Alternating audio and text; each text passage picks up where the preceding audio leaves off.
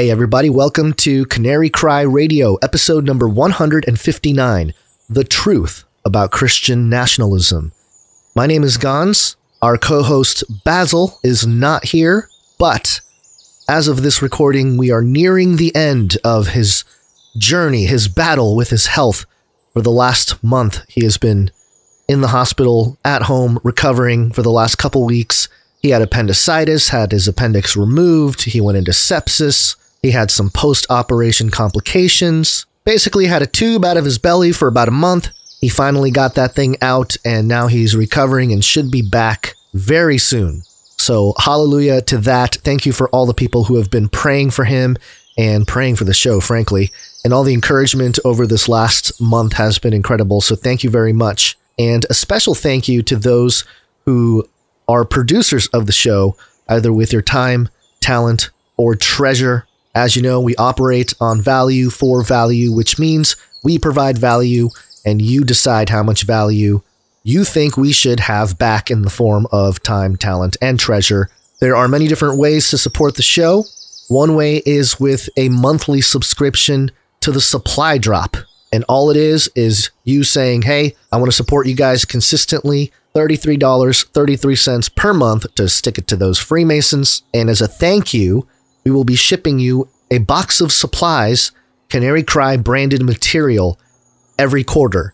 And for the next 3 quarters, we have Age of Deceit 1, 2, and 3 in succession, printed DVD copies in the supply drop. So if you've wanted to have a hard copy of Age of Deceit over the years, this is one way to get your hands on it. Support independent media. We're doing it on our own. No corporatism, no communism, no cartelism, just the canary in the coal mine, pointing to the way, the truth, and the life.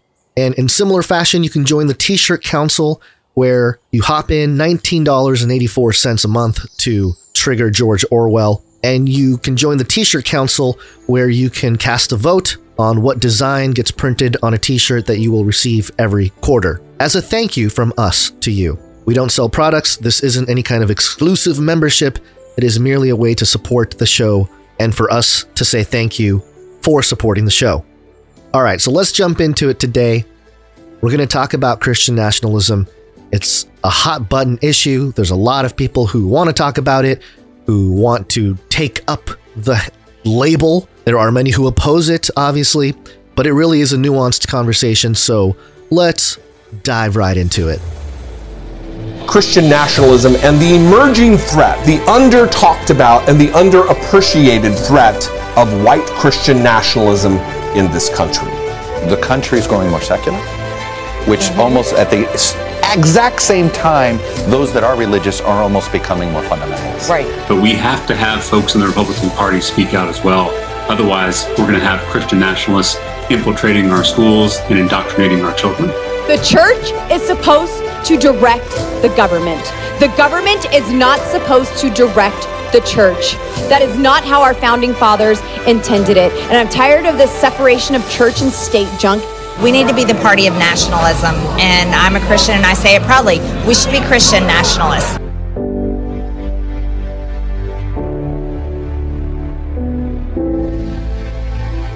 Depending on who you are and what your worldview is, the phrase Christian nationalism will ring different ways. For some people listening, it might make you think, oh, those white supremacists and radical right-wing extremists who are violent and a threat to democracy and the United States. Other people might say, oh, that's me. I'm a Christian, I'm American, and I uphold American values, and I've been told that America was founded on Christian values, and so yes, I'm a Christian nationalist. And those are just generalizations and 2 examples. We know that there is a nuanced conversation here that it would be impossible for me to cover entirely in one podcast episode. But after putting this thing together, there are a few takeaways that I'd like to list up front so you can see the general takeaways before we dive into the meat of the content. Number 1, Christian nationalism is a nuanced conversation that can only happen with clearly defined terms. Again, the phrase means something to certain people, and means something different to other people. And when those two people try to have a conversation about this, it's never going to be fruitful or productive because they define these things completely differently. Number 2, Christian nationalism seems to be a psychological operation that creates both defender and enemy of the state. I want to repeat that one more time. Christian nationalism seems to be a psychological operation that creates both defender and enemy of the state. So defender of the state, as in, hey, uphold the Constitution, America founded on Christian principles. And an enemy of the state, as in white supremacist, terrorist, all those things. And it does so simultaneously. It's a very interesting phenomenon. Quite the divide and conquer tactic. Number 3, Christian nationalism will be used to profile anyone, mostly Christians, who believe in biblically based eschatology as terrorists and extremists who are threats to democracy.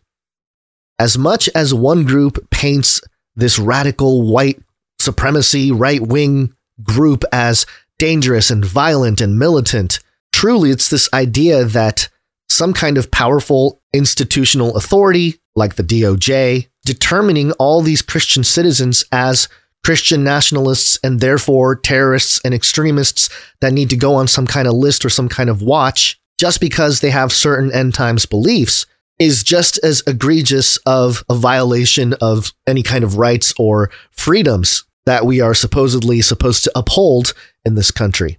So in that way, it's a very dangerous topic because as soon as you have any points of agreement with the phrase, even distilled down to its basic definitions, the government can label you as a threat. Thanks, Obama.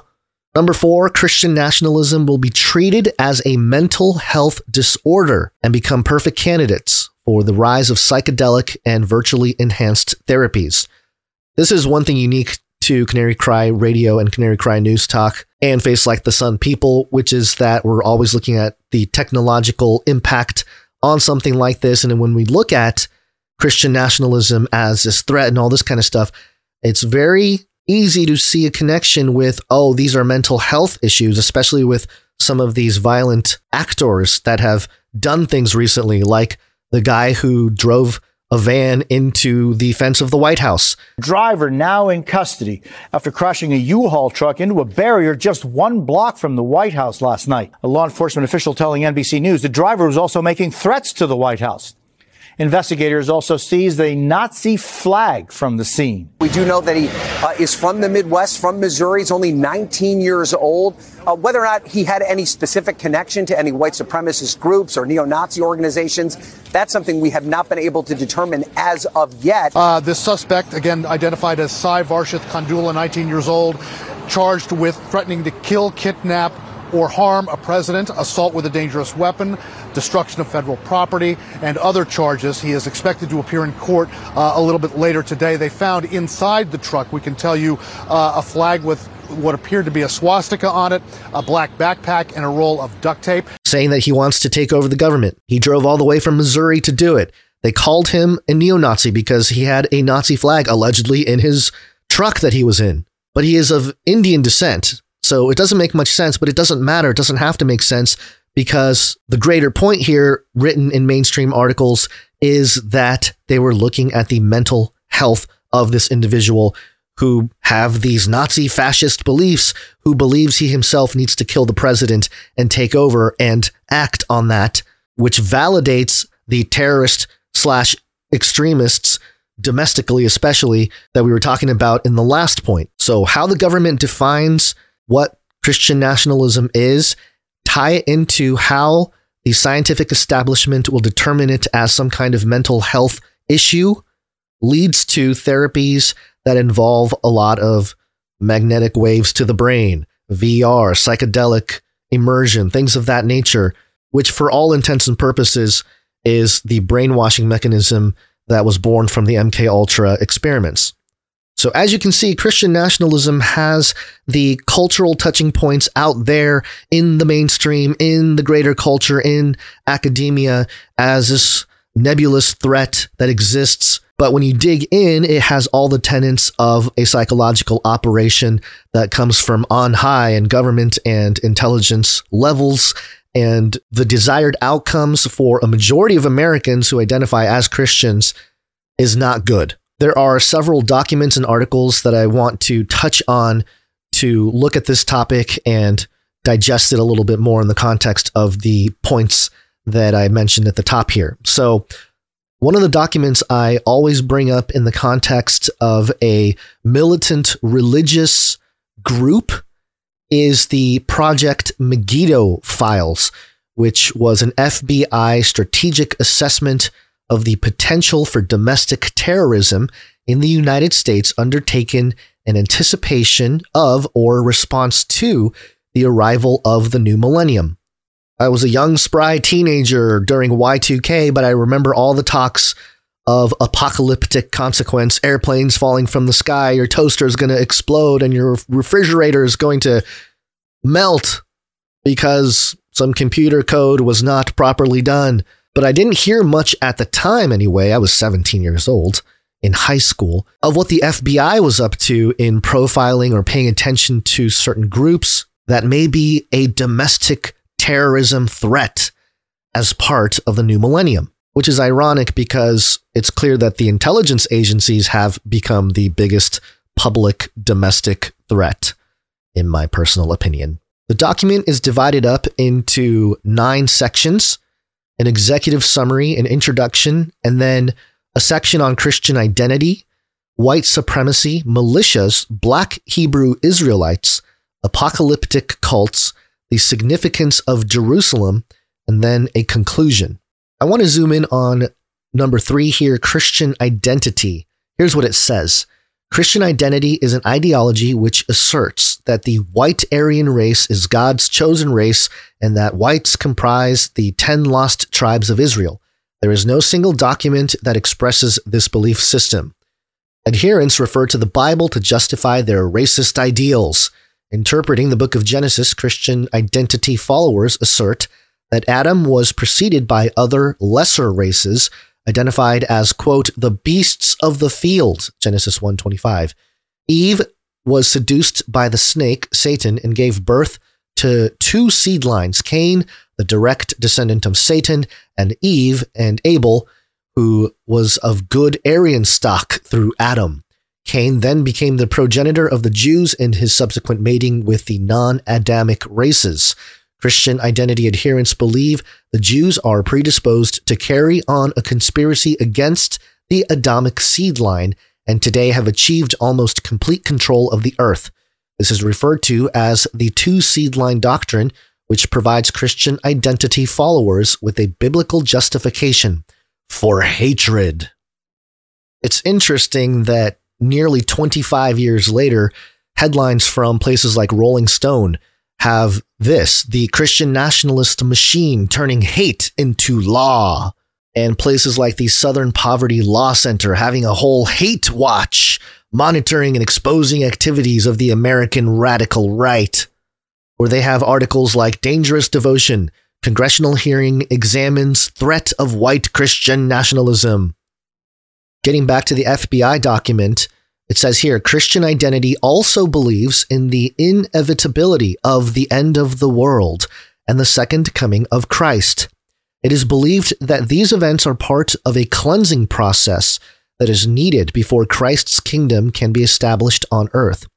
During this time, Jews and their allies will attempt to destroy the white race using any means available. The result will be a violent and bloody struggle, a war in effect, between God's forces, the white race, and the forces of evil, the Jews and non-whites. Significantly, many adherents believe that this will be tied into the coming of the new millennium. And it goes on. The view of what Armageddon will be varies among Christian identity believers. Some contend there will be a race war in which millions will die. Others believe that the United Nations, backed by Jewish representatives of the Antichrist, will take over the country and promote a new world order. One Christian identity interpretation is that white Christians have been chosen to watch for signs of the impending war in order to warn others. They are to then physically struggle with the forces of evil against sin and other violation of God's law, i.e., race mixing and internationalism. Many will perish, and some of God's chosen will be forced to wear the mark of the beast to participate in business and commerce. After the final battle is ended and God's kingdom is established on earth, only then will the Aryan people be recognized as the one and true Israel. Christian identity adherents believe that God will use his chosen race as his weapons to battle the forces of evil. Christian identity followers believe they are among those chosen by God to wage this battle during Armageddon, and that they will be the last line of defense for the white race and Christian America. To prepare for these events, they engage in survivalist and paramilitary training, storing foodstuffs and supplies, and caching weapons and ammunition. They often reside on compounds located in remote areas. Again, this is interesting. Profiling a mere prepper back in the late 1990s, right before the new millennium, and tying it to this violent group of Christian identity people who believe in some kind of weird, twisted interpretation of the book of Revelation related to race, which seems like something that the intelligence agencies would come up with just as much as somebody receiving quote unquote visions in their basement and creating a new interpretation of the end times scriptures. But seeing the parallels here from this document over 20 years ago to the sentiment now of what Christian nationalism is in terms of a threat is very interesting. I continue on here in the document. As the millennium approaches, various right-wing groups pose a threat to American society. The radical right encompasses a vast number and variety of groups such as survivalists, militias, the Ku Klux Klan, neo-Nazis, Christian identity churches, the AN, and skinheads. These groups are not mutually exclusive, and within the subculture, individuals easily migrate from one group to another. This intermixing of organizations makes it difficult to discern a singular religious ideology or belief system that encompasses the right wing. Nevertheless, Christian identity is the most unifying theology for a number of those diverse groups, and one widely adhered to by white supremacists. It is a belief system that provides its members with a religious basis for racism and an ideology that condones violence against non-Aryans.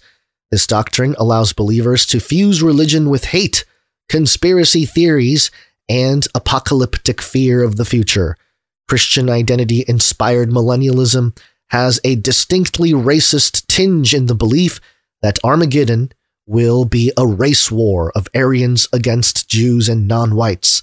The potential difficulties society may face due to the Y2K computer glitch is considered by a number of Christian identity adherents to be the perfect event upon which to instigate a race war. And it goes on.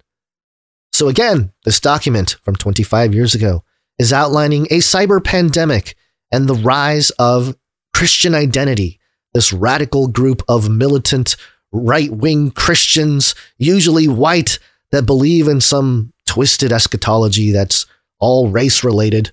It sounds like that's the plan as America falls apart. Now, the document has a whole other section on white supremacy and militias. Of course, Black Hebrew Israelites, which is a whole nother rabbit trail that we won't go down now, and apocalyptic cults.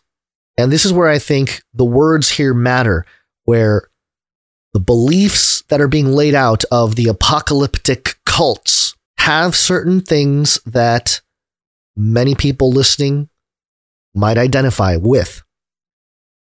Here's what it says, quote, "For apocalyptic cults, especially biblically based ones, the millennium is viewed as the time that will signal a major transformation for the world.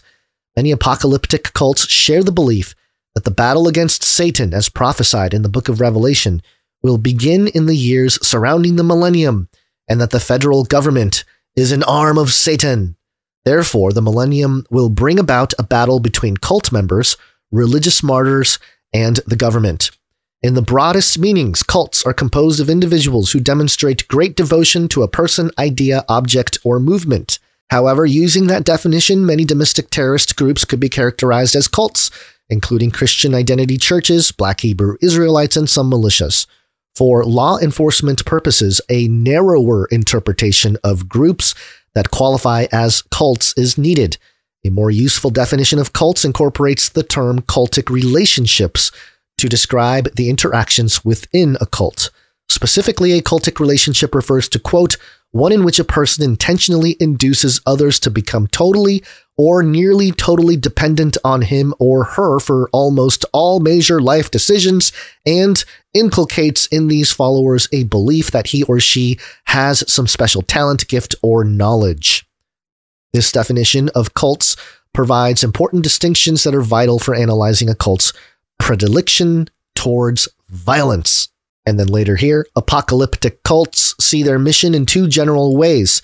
They either want to accelerate the end time or take action to ensure that they survive the millennium. For example, Shinrikyo wanted to take action to hasten the end of the world, while compounds in general are built to survive the end time safely. An analysis of millennial cults by the FBI's Behavioral Science Unit describes how rhetoric changes depending on whether the leader's ideology envisions the group as playing an active role in the coming apocalypse or a passive survivalist role. And then they have a block quote here. A cult that predicts that God will punish or evil will be punished indicates a more passive and less threatening posture than the cult that predicts that God's chosen people will punish. As another example, the members of a passive group might predict that God or another being will one day liberate their souls from their bodies or come to carry them away. The followers of a more action-oriented group would, in contrast, predict that they themselves will one day shed their mortal bodies or transport themselves to another place. End quote. Oh, like the transhumanists? So it's pretty clear that transhumanists who believe that they're going to be able to upload their mind and their soul, quote unquote, into a machine, they're a cult then. All right, that's good. The FBI basically calling transhumanists cults. A cult that displays these characteristics may then produce three social psychological components referred to as the lethal triad that predispose a cult towards violence aimed at its members or its outsiders. Cults in which members are heavily dependent on the leader for all decision-making almost always physically and psychologically isolate their members from outsiders, the first component of the triad. The other two components interact in the following way. Quote, isolation causes a reduction of critical thinking on the part of group members who become entrenched in the belief proposed by the group leadership. As a result, group membership relinquish all responsibility for group decision-making to their leader and blame the cause of all group grievances on some outside entity or force, a process known as projection. Finally, isolation and projection combine to produce pathological anger, the final component of the triad. And then they ramble on about cults here, and then they get to this. Cults with an apocalyptic agenda, particularly those that appear ready to initiate rather than anticipate violent confrontation to bring about Armageddon or fulfill prophecy, present unique challenges to law enforcement officials. One example of this type of group is the Concerned Christians, CC. Canary Cry, CC. Monty Kim Miller, the CC leader, claims to be one of the two witnesses or prophets described in the book of Revelation who will die on the streets of Jerusalem prior to the second coming of Christ. To attain that result, members of the CC traveled to Israel in 1998 in the belief that Miller will be killed in a violent confrontation in the streets of Jerusalem in December 1999. CC members believe that Miller's death will set off an apocalyptic end to the millennium, at which time all of Miller's followers will be sent to heaven. Miller has convinced his followers that America is Babylon the Great, referred to in the book of Revelation, an interpretation that I disagree with. In early October 1998, CC members suddenly vanished from the U.S., in apparent response to one of Miller's prophecies that Denver would be destroyed on October 10th, 1998. In January 1999, 14 members of the group who had moved to Jerusalem were deported by the Israeli government on the grounds that they were preparing to hasten the fulfillment of Miller's prophecies by instigating violence. Ascertaining the intentions of such cults is a daunting endeavor, particularly since the agenda or plan of a cult is often at the whim of its leader. Law enforcement personnel should become well acquainted with the previously mentioned indicators of potential cult violence in order to separate the violent from the non-violent.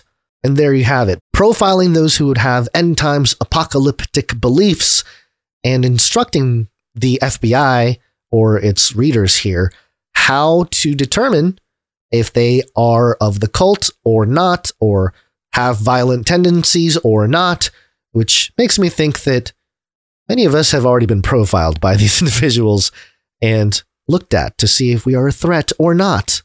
Very interesting.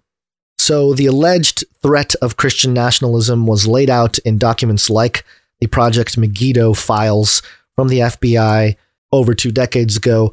So now when we look at articles like this from the New York Times, an opinion piece, what Christian nationalism has done to my state and my faith is a sin, where it was racism and xenophobia and Donald Trump and Republicans and that caused this Christian nationalism thing to rise, and it's horrible and it's affected me and my community and my faith, and it's a sin and it's horrible. Now, it ought to be noted that there is no complaint about hatred or violence or anything like that in this particular article.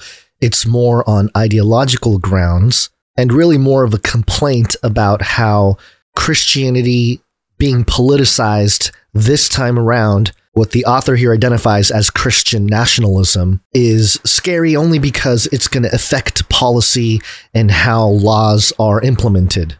Newsweek had the headline, "Conservative issues dire warning about impact of Christian nationalism," which goes to show that there's other agendas here, because this isn't really an actual true threat in the sense that there are so many people who identify as Christian nationalists and are suddenly mobilizing and preparing in a militant way. Of course, there are pockets of that, but in general, conservatives and the general public appear to be against Christian nationalism, but not for the reasons that maybe we've laid out on a show like this, more so the reasons that are aligned with what the FBI wrote out as the threat: racism, xenophobia, extremism, hatred, etc. Raw Story had the headline, "Wyoming Republican Party member lashes out at Christian nationalists infesting her state and church." And let me read you how they outline what Christian nationalism is and why it's a threat. According to Susan Stubbson, a professed conservative whose family goes back 6 generations in Wyoming, she's seen firsthand the ugly racism and violent rhetoric of the Christian nationalists that is moving to the forefront of the conservative movement. In her column, she wrote about an encounter with one local freely using a racist slur when he met with her husband in 2016, with Stubbson writing, quote, "I now understand the ugliness I heard was part of a current of Christian nationalism fomenting beneath the surface. It had been there all the time," end quote.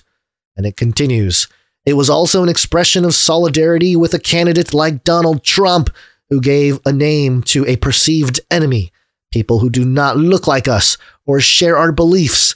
Immigrants are taking our guns.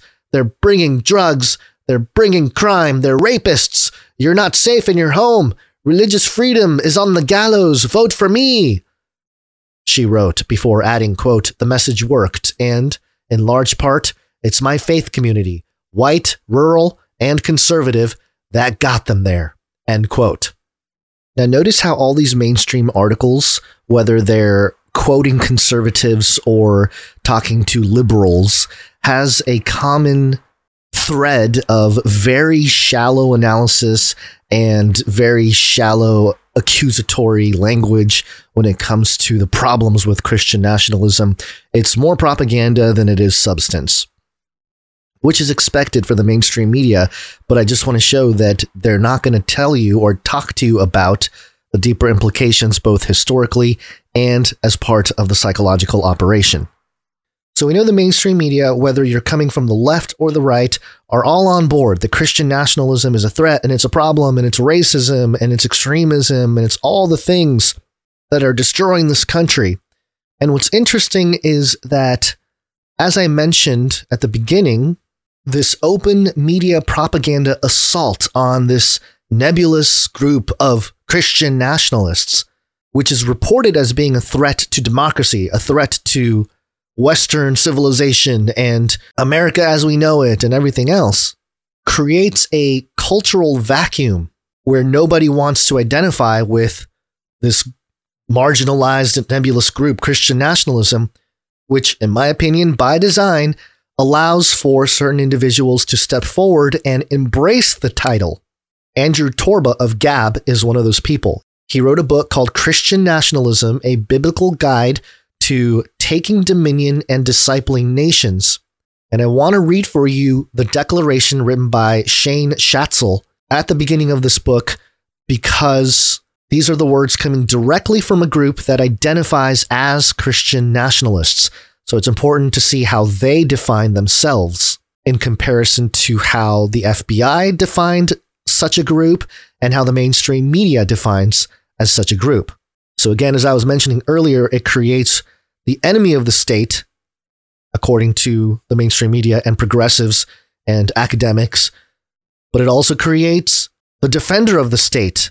If you identify as a Christian nationalist here in this way, you are a defender of the state. So here's what their declaration states. Christian nationalists are Christians before anything else. We profess to be followers of Jesus Christ and his apostles. One cannot be a Christian nationalist unless one is first a Christian. But it is possible for non-Christians to be friendly and sympathetic toward the Christian nationalist movement. Christianity is not limited to any race, ethnicity, or culture. 1 Corinthians 12:13, Galatians 3:27-29. Therefore, Christian nationalism cannot be limited to any race, ethnicity, or culture. As Christians, following in obedience to the command of Jesus Christ to go and make disciples of all nations, our primary goal is to always preach the gospel of Jesus Christ first. Matthew 28:19-20. Now, so far, I think many of us can agree that, yes, we ought to preach the gospel and make disciples of all nations. That should be our goal. So, not too much of a deviation from most Christians so far. Let's continue. Then, after we have attained enough Christians in our nation, we are obliged to peacefully order our state governments in such a way as to help Christianity grow and flourish in our states without restrictions. This is in obedience to our Lord and his command. The purpose of government from a Christian perspective is to preserve and protect the Christian understanding of civilization, otherwise known as Christendom. Proverbs 8:15, Daniel 2:21, Daniel 4:17, Romans 12:21, Romans 13:1 and 2, as opposed to such things as the Marxist understanding of civilization or the Islamic understanding. Daniel 2:21 is the interpretation of Nebuchadnezzar's dream, and it says he changes the times and seasons, he removes kings and establishes them, he gives wisdom to the wise and knowledge to the discerning. Daniel 4:17 is where it says, this decision is the decree of the watchers, the verdict declared by the holy ones, so that the living will know that the Most High rules over the kingdom of mankind and gives it to whom he wishes, setting over it with the loneliest of men. It's very interesting that they are using a passage talking about the watchers, the decree of the watchers, as their argument that the purpose for government from a Christian perspective is to preserve and protect the Christian understanding of civilization, otherwise known as Christendom. And maybe this is where interpretation is important, because the first three examples here are all Old Testament passages, and any reference to the kingdom of heaven or the kingdom of God is in reference to a heavenly kingdom. So while there is authority to be pointed out in terms of what kingdom we actually belong to, I don't know that those passages justify the idea that the biblical Christian understanding of civilization is what the government is supposed to do. Romans 12:21, do not be overcome by evil, but overcome evil with good. Sure. Again, not sure how it relates to understanding the purpose of government is to preserve and protect the Christian understanding of civilization. I guess in principle, that's something that these Christian nationalists believe as something to protect at the government level, which in general, I suppose I agree with, but let's do the last one here. Romans 13, verses 1 and 2. Everyone must submit himself to the governing authorities, for there is no authority except that which is from God. The authorities that exist have been appointed by God. Consequently, whoever resists authority is opposing what God has set in place, and those who do so will bring judgment on themselves. Which is, again, another passage that has been used to justify voting for people or supporting certain government policies in general, not just to defend a Christian perspective or understanding of civilization. And it's not to say that it's a bad argument against a Marxist understanding of civilization or an Islamic understanding of civilization, but it is the unfortunate consequence of creating the pressures in society that is hostile towards Christians in general, culturally, to fuel a movement like this. Christendom has always supported secularity, but not secularism. Secularity is understood as a functional separation between church and state, government and religion. However, this separation is not absolute. Under secularity, religion can still play a large role in government, and government is not used to quash religion's role in society. That is not to be misunderstood as to say the church and the state are one and the same. Such a theocratic concept was not supported by our Lord, John 18:36.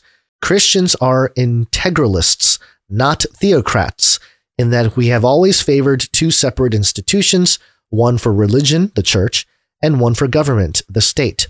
The first institution, the church, is a voluntary association. The second institution, the state, is a mandatory association, in that all must obey its laws. While the institutions are separate, the church may still influence the state under secularity. So it really just gets into the nuance of what they believe when it comes to the separation of church and state. They are defenders of it, which goes against a common mainstream argument against Christian nationalism, which is, hey, how are you guys defenders of the Constitution and defenders of America if you want the end of the separation of church and state? Isn't that what the country was founded on? And the Christian nationalists here are answering that, saying, yes, we would like to uphold a separation of church and state, but that does not mean that one cannot influence the other.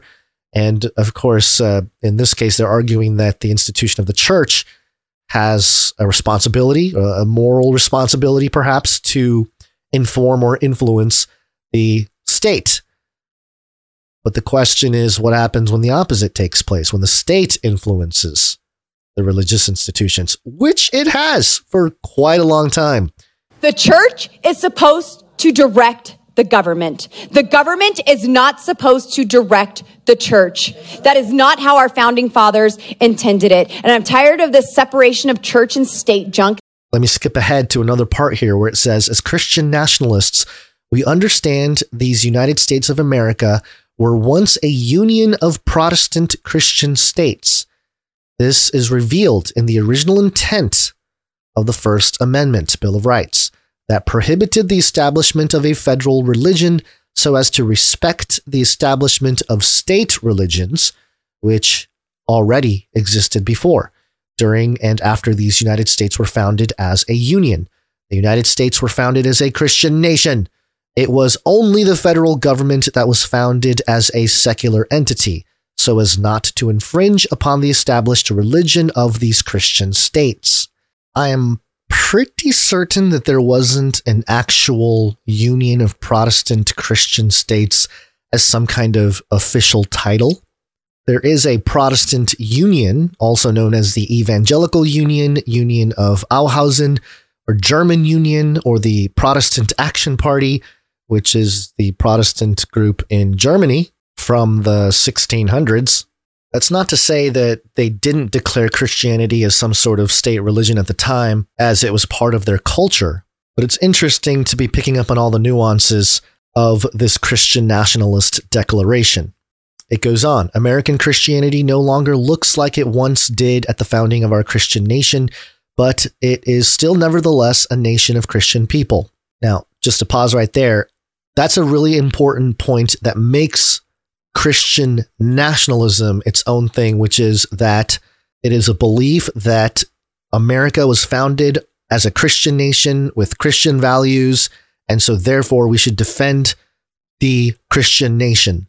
But my argument has always been it wasn't founded exactly as a Christian nation. It was founded as a secular nation, the New Atlantis. It was more of a practice in the occult and trying to manifest the great hope. But nevertheless, I would agree that we are a nation of Christians and perhaps have always been a nation of Christians since the beginning. But it doesn't mean we are a Christian nation. But I digress. Back to the document. American Christianity no longer looks like it once did at the founding of our Christian nation, but it is still nevertheless a nation of Christian people. Therefore, a modern Christian nationalist movement must be more generalized and ecumenical in nature. No longer do Christian nationalists in America seek to establish official state churches or religions, but rather we seek to reestablish states that recognize Jesus Christ as King and general Christian faith as the foundation of state government and state laws that reflect, in every way possible and reasonable, Christian morality and charity. Christian nationalism is more than a political movement. It is also a social and economic movement. It is not enough to simply boycott businesses that oppose our values. As Christian nationalists, we pledge to support the businesses of other Christians, strengthening our community and helping each other prosper. Not everyone likes Christians or what we represent, and this is nothing new. Christians have dealt with discrimination and persecution since our Lord ascended into heaven, and we will continue to deal with it until he returns from on high. So, pause right there for a little bit. Let me break down some of this here. So interesting how they're trying to generalize it and really make it about governance and how it impacts not just politics, but society and even economics. And this is where you start to see the parallel. The circle is complete when you compare, dare I say it, wokeness and the progressive left and how they have been pretty fascist in their likes and dislikes of culture and who gets canceled and all this kind of stuff. This is the same thing coming from the right side of the aisle. I'm going to read this little mini paragraph here again, but switch out Christian nationalism with LGBTQ and see how it reads, okay? LGBTQ is more than a political movement. It is also a social and economic movement. It is not enough to simply boycott businesses that oppose our values. As LGBTQ plus SWKKKK, we pledge to support the businesses of other LGBTQ plus KKK, strengthening our community and helping each other prosper. Not everyone likes LGBTQ plus KWRP or what we represent, and this is nothing new. LGBTRQ, X, Y, and Z have dealt with discrimination and persecution since our Lord ascended into heaven, and we will continue to deal with it until he returns on high. Again, notice, just as a thought exercise here, the Declaration of Christian Nationalism written in Andrew Torba's book outlines a cancel culture that precedes woke cancel culture, actually. This is the beginning of cancel culture with the Baptist and evangelical movement boycotting businesses and things of that nature, stuff that's happening again right now, but it seems like a lot more controlled opposition, meticulous engineering going on today. In recent times, we had the Dylan Mulvaney issue with Budweiser, but it really, that whole thing seems like an operation to both short the market when it comes to Budweiser or Anheuser-Busch stock, make a killing off of that, as well as push, obviously, ideas that they want pushed into culture and spur up the anti-woke agenda, the anti-woke crowd, the awakening going on, which many will be herded into Christian nationalist. If you're a Christian, maybe even a Catholic, or even a liberal Christian, if you are starting to question the agenda of the trans movement in America, then you must be a Christian nationalist ready for violent uprising. That's how this is going. So if you talk about divide and conquer, right-left paradigm, you have woke and anti-woke, which is, right now, Christian nationalism. Let me finish out the declaration here. As Christians in the U.S., we are blessed with the freedom to start our own alternative business and associations when faced with discrimination and persecution from others. No Christian should be trapped into a position of having to do business with those who hate us and our movement. There's that hate again. Talk about calling evil good and good evil. There's a complete 180 between the two different sides of the woke anti-woke or woke Christian nationalism. This is why we shall innovate in business and commerce, making new associations wherever needed. This is also why we pledge to support those new innovations with our prayers and patronage whenever possible. Christian nationalism is a spiritual, political, and cultural movement comprised of Christians who are working to build a Christian society grounded in a biblical worldview. This book is a guide for Christians to take dominion and disciple their families, churches, and all nations for the glory of Jesus Christ, our King, Matthew 28:19. So notice how incredibly subtle it is, where there are many agreeable parts to the greater mission of Andrew Torba's definition or declaration as a Christian nationalist, but there are details in there that seem to take the bait when it comes to the psyop. I'm reminded of Galatians 5:9, a little leaven leaveneth the whole lump. That's what it feels like, a little bit of leaven in there and it just ruins the whole thing. But comparing how Andrew Torba describes his mission with his declaration in his book and comparing it to how the Anti-Defamation League talks about Andrew Torba, you can see the divide and conquer taking place. This is an article straight from the ADL. Andrew Torba, 5 things to know. Number 1, Torba is the founder and CEO of Gab, a social media platform and haven for hate and disinformation. Oh, he has his own platform for hate. It says here, because the platform lacks policies around content moderation, Gab quickly became known as a platform used by conspiracy theorists, white nationalists, neo-Nazis, members of militias, and influential figures among the alt-right.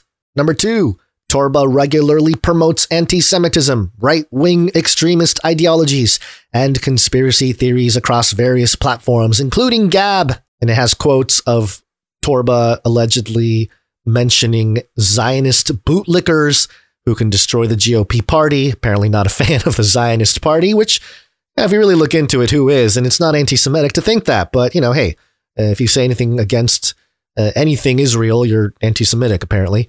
Number 3, Torba has long promoted the concept of Christian nationalism, encouraging his followers to help build an independent Christian, quote unquote, economy. And yes, this was another thing where Torba wanted to create a parallel Christian economy, something that I think in the grander picture is being hijacked by Elon Musk and the Everything app, the X app, leaning into conservatism and wanting to create not exactly a Christian economy, obviously, but one that caters to conservatives and right-wing folk.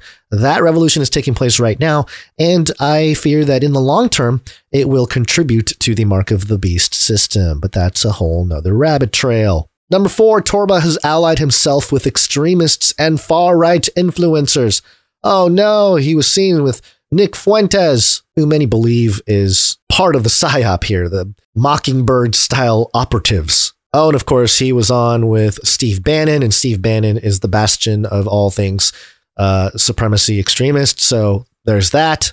And number 5, over the last 2 years, Torba has worked to insert Gab himself and Christian nationalism into mainstream society and politics, primarily through relationships with elected officials and candidates. Oh no, this is where the rubber meets the road. He's affecting politics, which means this is an issue to be addressed because he's doing it. He's actually trying to take over government with his Christianity. which one could argue that's part of American politics, is people with all kinds of ideologies, worldviews can run. So I don't know what the problem is there, but hey, Anti-Defamation League says this guy's dangerous. And then there's this article from the New Yorker back in March of 2023. How Christian is Christian nationalism? We won't read the whole article, but here are some highlights. The events of January 6th bolstered a growing belief that the alliance between Trump and his Christian supporters had become something more like a movement, a pro-Trump uprising with the distinctive ideology. This ideology is sometimes called Christian nationalism, a description that often functions as a diagnosis. On a recent episode of Revcovery, a podcast about leaving Christian ministry, Justin Gentry, one of the hosts, suggested that the belief system was somewhat obscure even to its own adherents. Quote, I think that spitballing 70% of Christian nationalists don't know that they're Christian nationalists, he said. Quote, they're just like, this is normal Christianity from the time of Jesus. Oh boy, New Yorker just butchering themselves here. Quoting from some random podcast, a spitballing quote about how most Christians don't even know that they're Christian nationalists. Again, playing right into the psyop that they would like to do that. They would like to have every Christian identified as Christian nationalist. Continue with the article. In contemporary America, though, the practice of Christianity is starting to seem abnormal. Measures of religious observance in America have shown a steep decrease over the past quarter century. In 1999, the same year as the Megiddo Project papers from the FBI, Gallup found that 70% of Americans belonged to a church, a synagogue, or a mosque. In 2020, the number was 47%. For the first time in nearly 100 years of polling, worshipers were the minority. This changing environment helps explain the militance that is one of the defining features of Christian nationalism. It is a minority movement espousing a claim that might not have seemed terribly controversial a few decades ago, that America is and should remain a Christian nation. There is no canonical manifesto of Christian nationalism, except maybe that Andrew Torba declaration, and no single definition of it. In search of rigor, a pair of sociologists, Andrew L. Whitehead and Samuel L. Perry, examined data from various surveys and tracked the replies to 6 propositions. And it gets into it here. We don't have to do it because it's really just showing the Trumpism is in certain issues like immigration, and they are the identifying things that are also part of this radical group of religious people that are going militant. And I want to point out again, this idea that they're trying to collectively get all Christians to identify as Christian nationalists, and therefore, all Christians as being terrorists or a threat to democracy, quote unquote. Here's what it says in the article. There are, of course, plenty of non-white Christians in America, and even non-white Christian nationalists. Parentheses, in the earlier book, Whitehead and Perry reported that Black Americans were in fact more likely than any other racial group to support Christian nationalism, end of parentheses. But Gorski and Perry argue that in American politics, Christian nationalism has often served as a white identity movement. And there it is, white identity movement. Remember the Megiddo Project files? It was Christian identity. So it's mixing it all together here into one big thing. Back to the quote here. They note, for instance, that white Americans who support Christian nationalism are likelier to evince disapproval of immigration and concern about anti-white discrimination. And they worry that, quote, white Christian nationalism is working just beneath the surface of American politics, ready to trigger an outburst as it did on January 6th. Quote, there will be another eruption. And soon, they write. So again, they're really stoking this idea that it's not just white people, it's all people. Even the Black community tends to be more susceptible to Christian nationalism. And it's really quite ridiculous, but it really shows what they want out of this movement. Gorski and Perry warn that a second Trump administration might lead to Jim Crow 2.0 with, quote, non-white undocumented immigrants singled out for, quote, mass deportations on an unprecedented scale.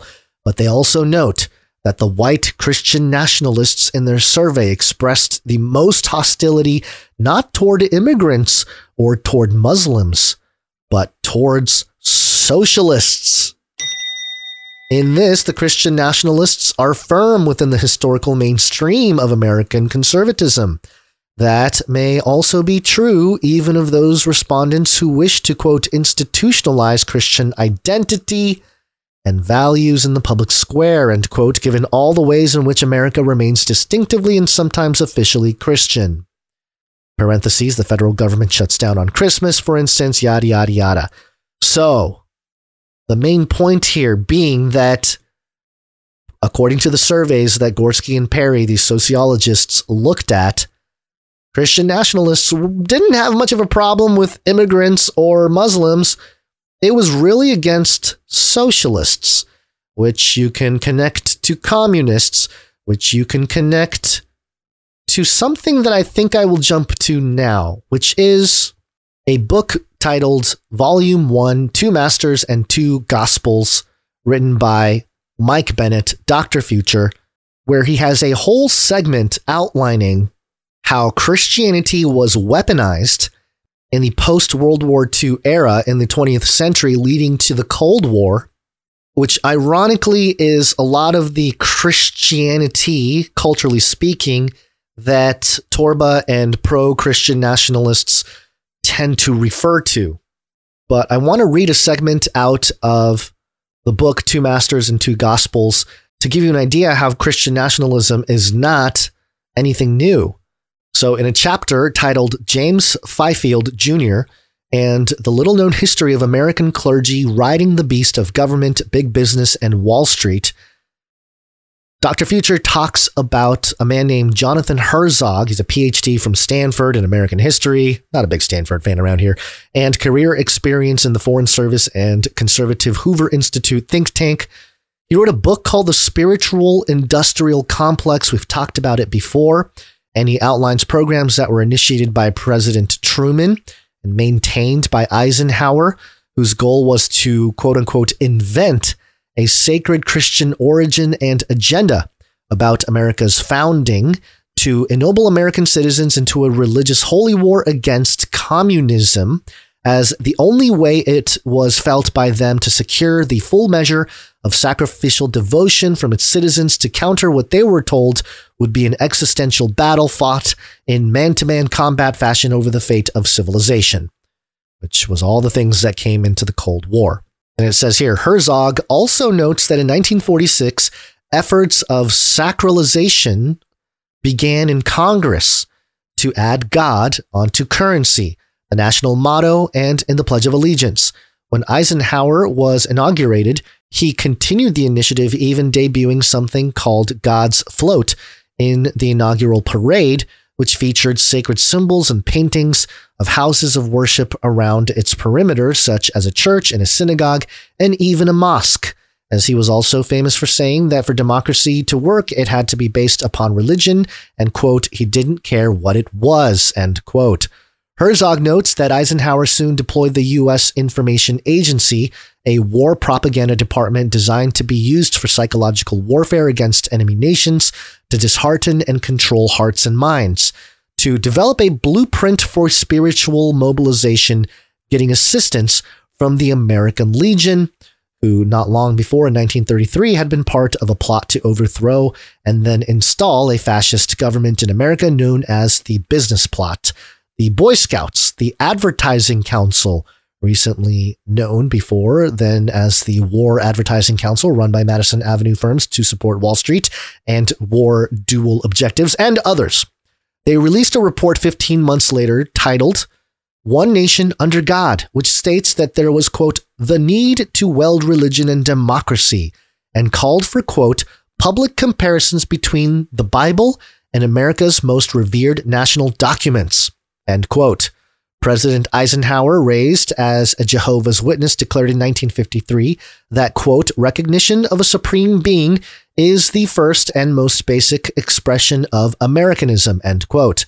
His advisors felt that to sell the message, he should join a church, and he was subject to the first baptism of a sitting president in history at the National Presbyterian Church. Soon thereafter, Congress began printing "In God We Trust" on stamps and canceled letters, and took the Pledge of Allegiance written by the socialist Baptist Francis Bellamy, who gave sermons such as "Jesus is a Socialist," with his endorsed form of an extended arm salute to the flag that resembled the Nazi salute, and added "Under God" to it in 1954, although a number of Christian denominations opposed it, with debate of it discouraged in Congress as being a sign of disloyalty. Congress then authorized the printing of 681,000 copies for the public as the all-time largest government-funded effort of religious indoctrination. A congressional prayer room was then built in 1955 with a Bible on the altar and a stained glass picture of Washington kneeling in prayer, portraying him as a religious saint. So very interesting history there, because in the same way that we're seeing progressivism playing a role in the forcing of the LGBTQ or trans agenda onto everybody, irregardless of whether they want it or not, feeling like it's a violation of certain rights of other people. Same exact thing took place in the 50s, but it was Christianity that was institutionalized into government, or at least public education, and really this whole operation to indoctrinate a generation, not to get them saved. This is an important point. They did all this not because they want everybody to know God and to know Jesus Christ and be saved. It was to create a generation of militant people, complicit people, who will defend the nation, are willing to die for the nation's cause, or the elite's cause for the nation. And it's very much not about the eternal state of the soul. Let me get back to the book here. The national motto was changed to "In God We Trust" in 1956, with the House report saying it was of, quote, psychological value. Then they decided to make a push within the military to produce religiously grounded soldiers to counter the messianic nature of communism. Truman had decided to enact a 1-year mandatory universal military training, UMT program, for all high school graduates in 1947 as an ideal laboratory to force these new beliefs onto captive recruits, with 1 million or more handled annually. He began a pilot program connected to this in 1947 at Fort Knox, Kentucky, where military leaders could engineer a generation of patriotic, virtuous, cold warriors, a mujahideen, holy warrior for their purposes. This special project was assigned to Brig General John Devine, who fought under Patton, to, quote, morally and spiritually engineer the U.S. Army and to, quote, create a perfect soldier who could ground lethal capability in a religious framework, end quote. And I think it's important to note that even at the time all this was rolling out, there were teachers, professors, labor unions, and many religious leaders who opposed these programs, saying that it was un-American and a form of indoctrination. So just like there's an opposition today with certain things being pushed through, even from within, for example, you can find people who are part of the trans community or the LGBTQ community who are outspoken about, hey, this movement is overstepping their boundaries. This is not what we represent, and things of that nature. A couple more parts here from the book. Regarding the use of psychological warfare on civilians by the government with the use of religion, in 1951, Truman set up the Psychological Strategy Board, PSB, comprising the CIA, Departments of State and Defense, and others, and studied, quote, the potential role of religion in psychological warfare, end quote. Their first report stated that, quote, the potentialities of religion as an instrument for combating communism are universally tremendous. Religion is an established force which calls forth men's strongest emotions. Our overall objective is seeking the use of religion as a Cold War instrumentality should be the furtherance of world spiritual health, end quote.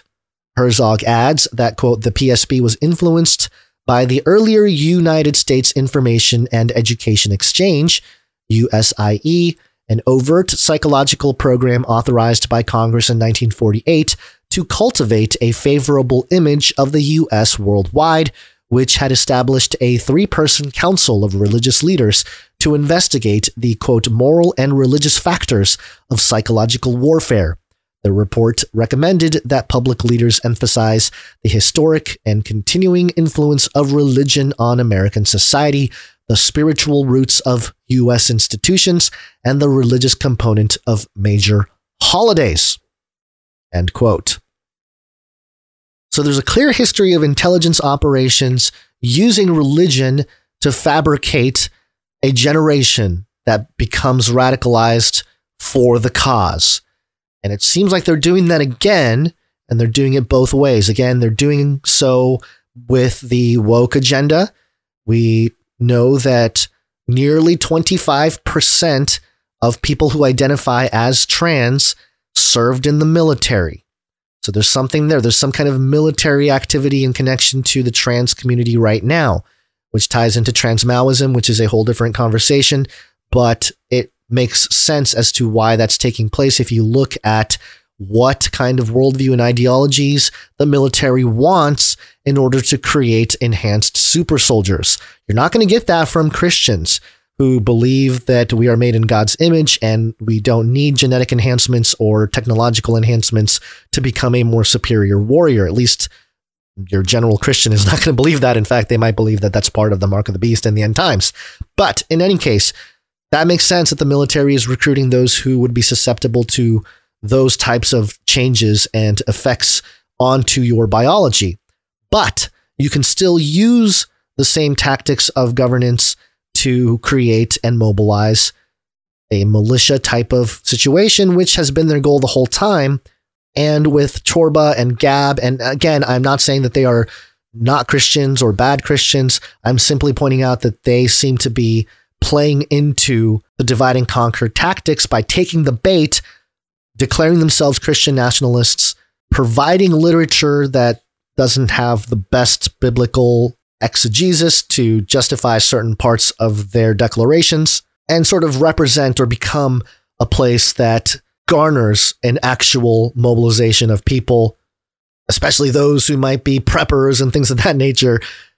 In normal circumstances, they're just being smart people, preparing and doing all this stuff. But now in the context of the information and psychological warfare going on, anybody who is a prepper, anybody who lives remote and is prepared for some kind of catastrophe or cyber pandemic or whatever it might be, you must be a Christian nationalist and therefore a terrorist, and therefore you are a threat.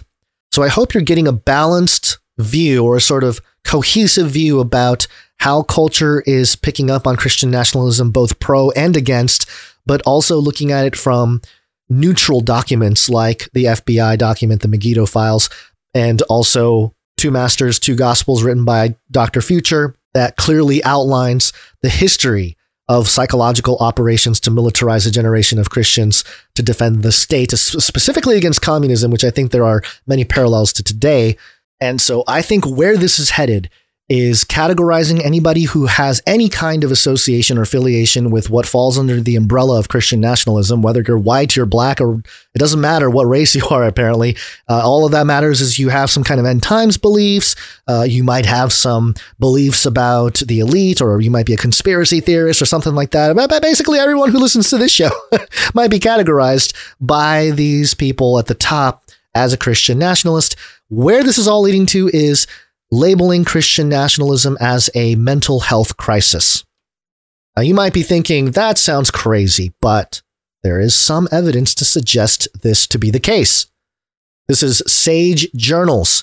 There's an article here, it's a scientific journal, titled, "Do Beliefs in Christian Nationalism Predict Mental Health Problems? The Role of Religious Non-Involvement." Let me read the abstract for you. It says this: an area that has received little attention in the stress process model of mental health is belief systems and values. A belief system that has been the focus of considerable recent research attention is Christian nationalism, an ideology that advocates a fusion of American civic life with a particular type of Christian identity and culture. Using nationality representative data from the United States 2017 Bayer Religion Survey, the author examines the extent to which Christian nationalist ideology represented a unique and independent influence on two mental health outcomes: depression and anxiety. The results suggest that stronger beliefs in Christian nationalism were associated with higher depression and anxiety. But the link between Christian nationalism and depression was significantly stronger for those with lower individual religiosity. The author discusses the implications of our findings and offers directions for future research. Here's more from the article. Although these studies did not explicitly explore the role of Christian nationalist beliefs, nor are conservative political beliefs synonymous with conservative political ideologies, the idea of effective polarization can help us conceptualize why stronger beliefs in Christian nationalism may negatively affect mental health. So they're saying they're not really looking at the specifics, but there seems to be a general trend that if you are a Christian nationalist or identify as such, you are more depressed or have more anxiety. Continue on here. It is also important to recognize that Christian nationalism mythologizes a strictly ordered society in which rules are concrete and rule breakers should be severely punished. A growing body of work within the religion and health literature has suggested a dark side to certain religious beliefs that may be harmful for mental health. Although Christian nationalist beliefs may not hold a perfect correspondence with individual religious beliefs and practices, the fear of God's wrath and punishment for not bringing to fruition the image of America desired by God may be a cognition that is linked with worse mental health. And at the bottom of the article, as American religious participation continues to decline, the appeal of Christian nationalism in the future to secular and religious audiences may increase, perhaps without the counterbalancing influence of personal religious participation. This hostile political milieu, complicated further by these religio-ethnic beliefs, suggests that the effect of Christian nationalism on mental health is unlikely to disappear in the short term. Scholars of religion, politics, and mental health should therefore continue to assess how Christian nationalism operates as a unique stressor in the broader universe of stressors, as well as to look for ways both inside and outside religious institutions to quell any deleterious mental health consequences that may accompany such beliefs. So the precedent is set in scientific literature that if you are a Christian nationalist, you tend to be more depressed or be more anxious. Now that we are entering this realm of technology and psychedelics, entering mainstream science, especially in the realm of mental health, you can see the Hegelian problem reaction solution in play here. There are already articles talking about virtual reality therapy for mental health. And over the course of many episodes, Basil and I have covered how VR is becoming an important tool in treating mental health. And in recent episodes of Canary Cry News Talk, we even speculated how John Fetterman, congressman, who went into Walter Reed Military Medical Center to get treated for depression earlier this year, may have gotten some kind of VR treatment, because we found some documents outlining how Walter Reed Military Medical Center was getting all kinds of upgrades for VR and technology for treatment and for HR and stuff like that. And when it comes to psychedelics, again, being used to treat mental health, it's become a thing. LSD, psilocybin, MDMA, ketamine, hallucinogens in mental health, published back in 2021 on PubMed. This is the National Institute of Health website. We've seen policy align with this, legalizing all kinds of drugs in certain states. And so I think what's going to be pushed is some kind of religious experience as part of the mental health treatment. And between VR and hallucinogens being involved, it's going to be much easier to facilitate a religious or spiritual experience as part of your mental health treatment. And if you're talking about a hard nut to crack, you're talking about Christians who maybe happen to be Americans, who happen to be defenders of the Constitution. These people are suddenly going to be labeled sufferers of mental health, and they will be brought to various locations and be given these treatments, which will give them spiritual experiences, pharmakia at its finest. And as a conclusion, I wanted to bring up Revelation 13. Of course, it's the chapter that I always talk about. It talks about the two beasts. It talks about the image of the beast and the mark of the beast. And it's a very famous chapter. But one of the topics in this chapter is the conquering of saints. Verse 7, then the beast was permitted to wage war against the saints and to conquer them. And it was given authority over every tribe and people and tongue and nation, and all who dwell on the earth will worship the beast, all whose names have not been written from the foundation of the world in the book of life belonging to the Lamb who was slain. He who has an ear, let him hear. If anyone is destined for captivity, into captivity he will go. If anyone is to die by the sword he must be killed. Here is a call for the perseverance and faith of the saints. Those who are Christian nationalists are willing to die to defend the nation. But it says here that in the end times, it's not so much going to be a success where the church is able to figure out how to take down this worldly system from the political infrastructure and hey, we win, and then here comes Jesus. That's not how things are laid out, at least in biblical prophecy. It appears that there will be a time where this beast rises out of the sea and out of the earth, and part of their entire campaign is to wage war against the saints and even kill them. And perhaps those here that die by the sword, must be killed by the sword, are the Christian nationalists who are taking arms, acknowledging the clash, the physical clash, the violence of it all to defend what they believe is noble and right. But again, the eschatological outline is not that, hey, we do it in some kind of dominionist fashion. We take over culture and government and everything, and then Jesus can return. That's not how it goes. So that's where I have a problem with the way Christian nationalism is identified through those who are trying to propagate the idea of Christian nationalism in a positive sense. So in conclusion here, Christian nationalism clearly is a political ideology mainly. Of course, it affects social and economic issues because it is mainly political, but it's certainly not a one-for-one biblical ideology.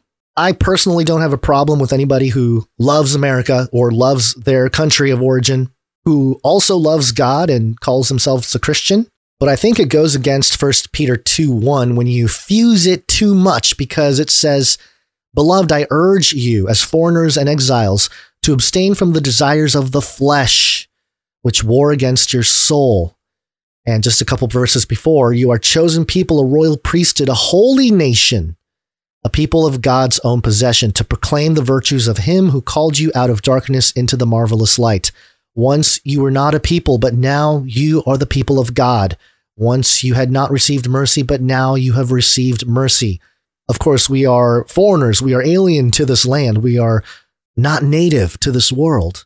So to identify and become nationalist and really put your stake down into this fleshly, carnal world is, I think, the biggest mistake that Christian nationalists make. And while there are many things that I agree with, in fact, there are more things that I agree with when it comes to the ideas that are presented by those who say or defend Christian nationalism. For me personally, I can't really dive in and take up that label and walk around and make that the hill to die on, because I can see that it's clearly part of a larger psyop, a situation that isn't going to end well, not just for people who identify as Christian nationalists, but I think all people who identify as Christians and identify themselves as being born again under the grace of God. So this is a very important topic that's very difficult to talk about because there are so many nuances, and there's histories, and there's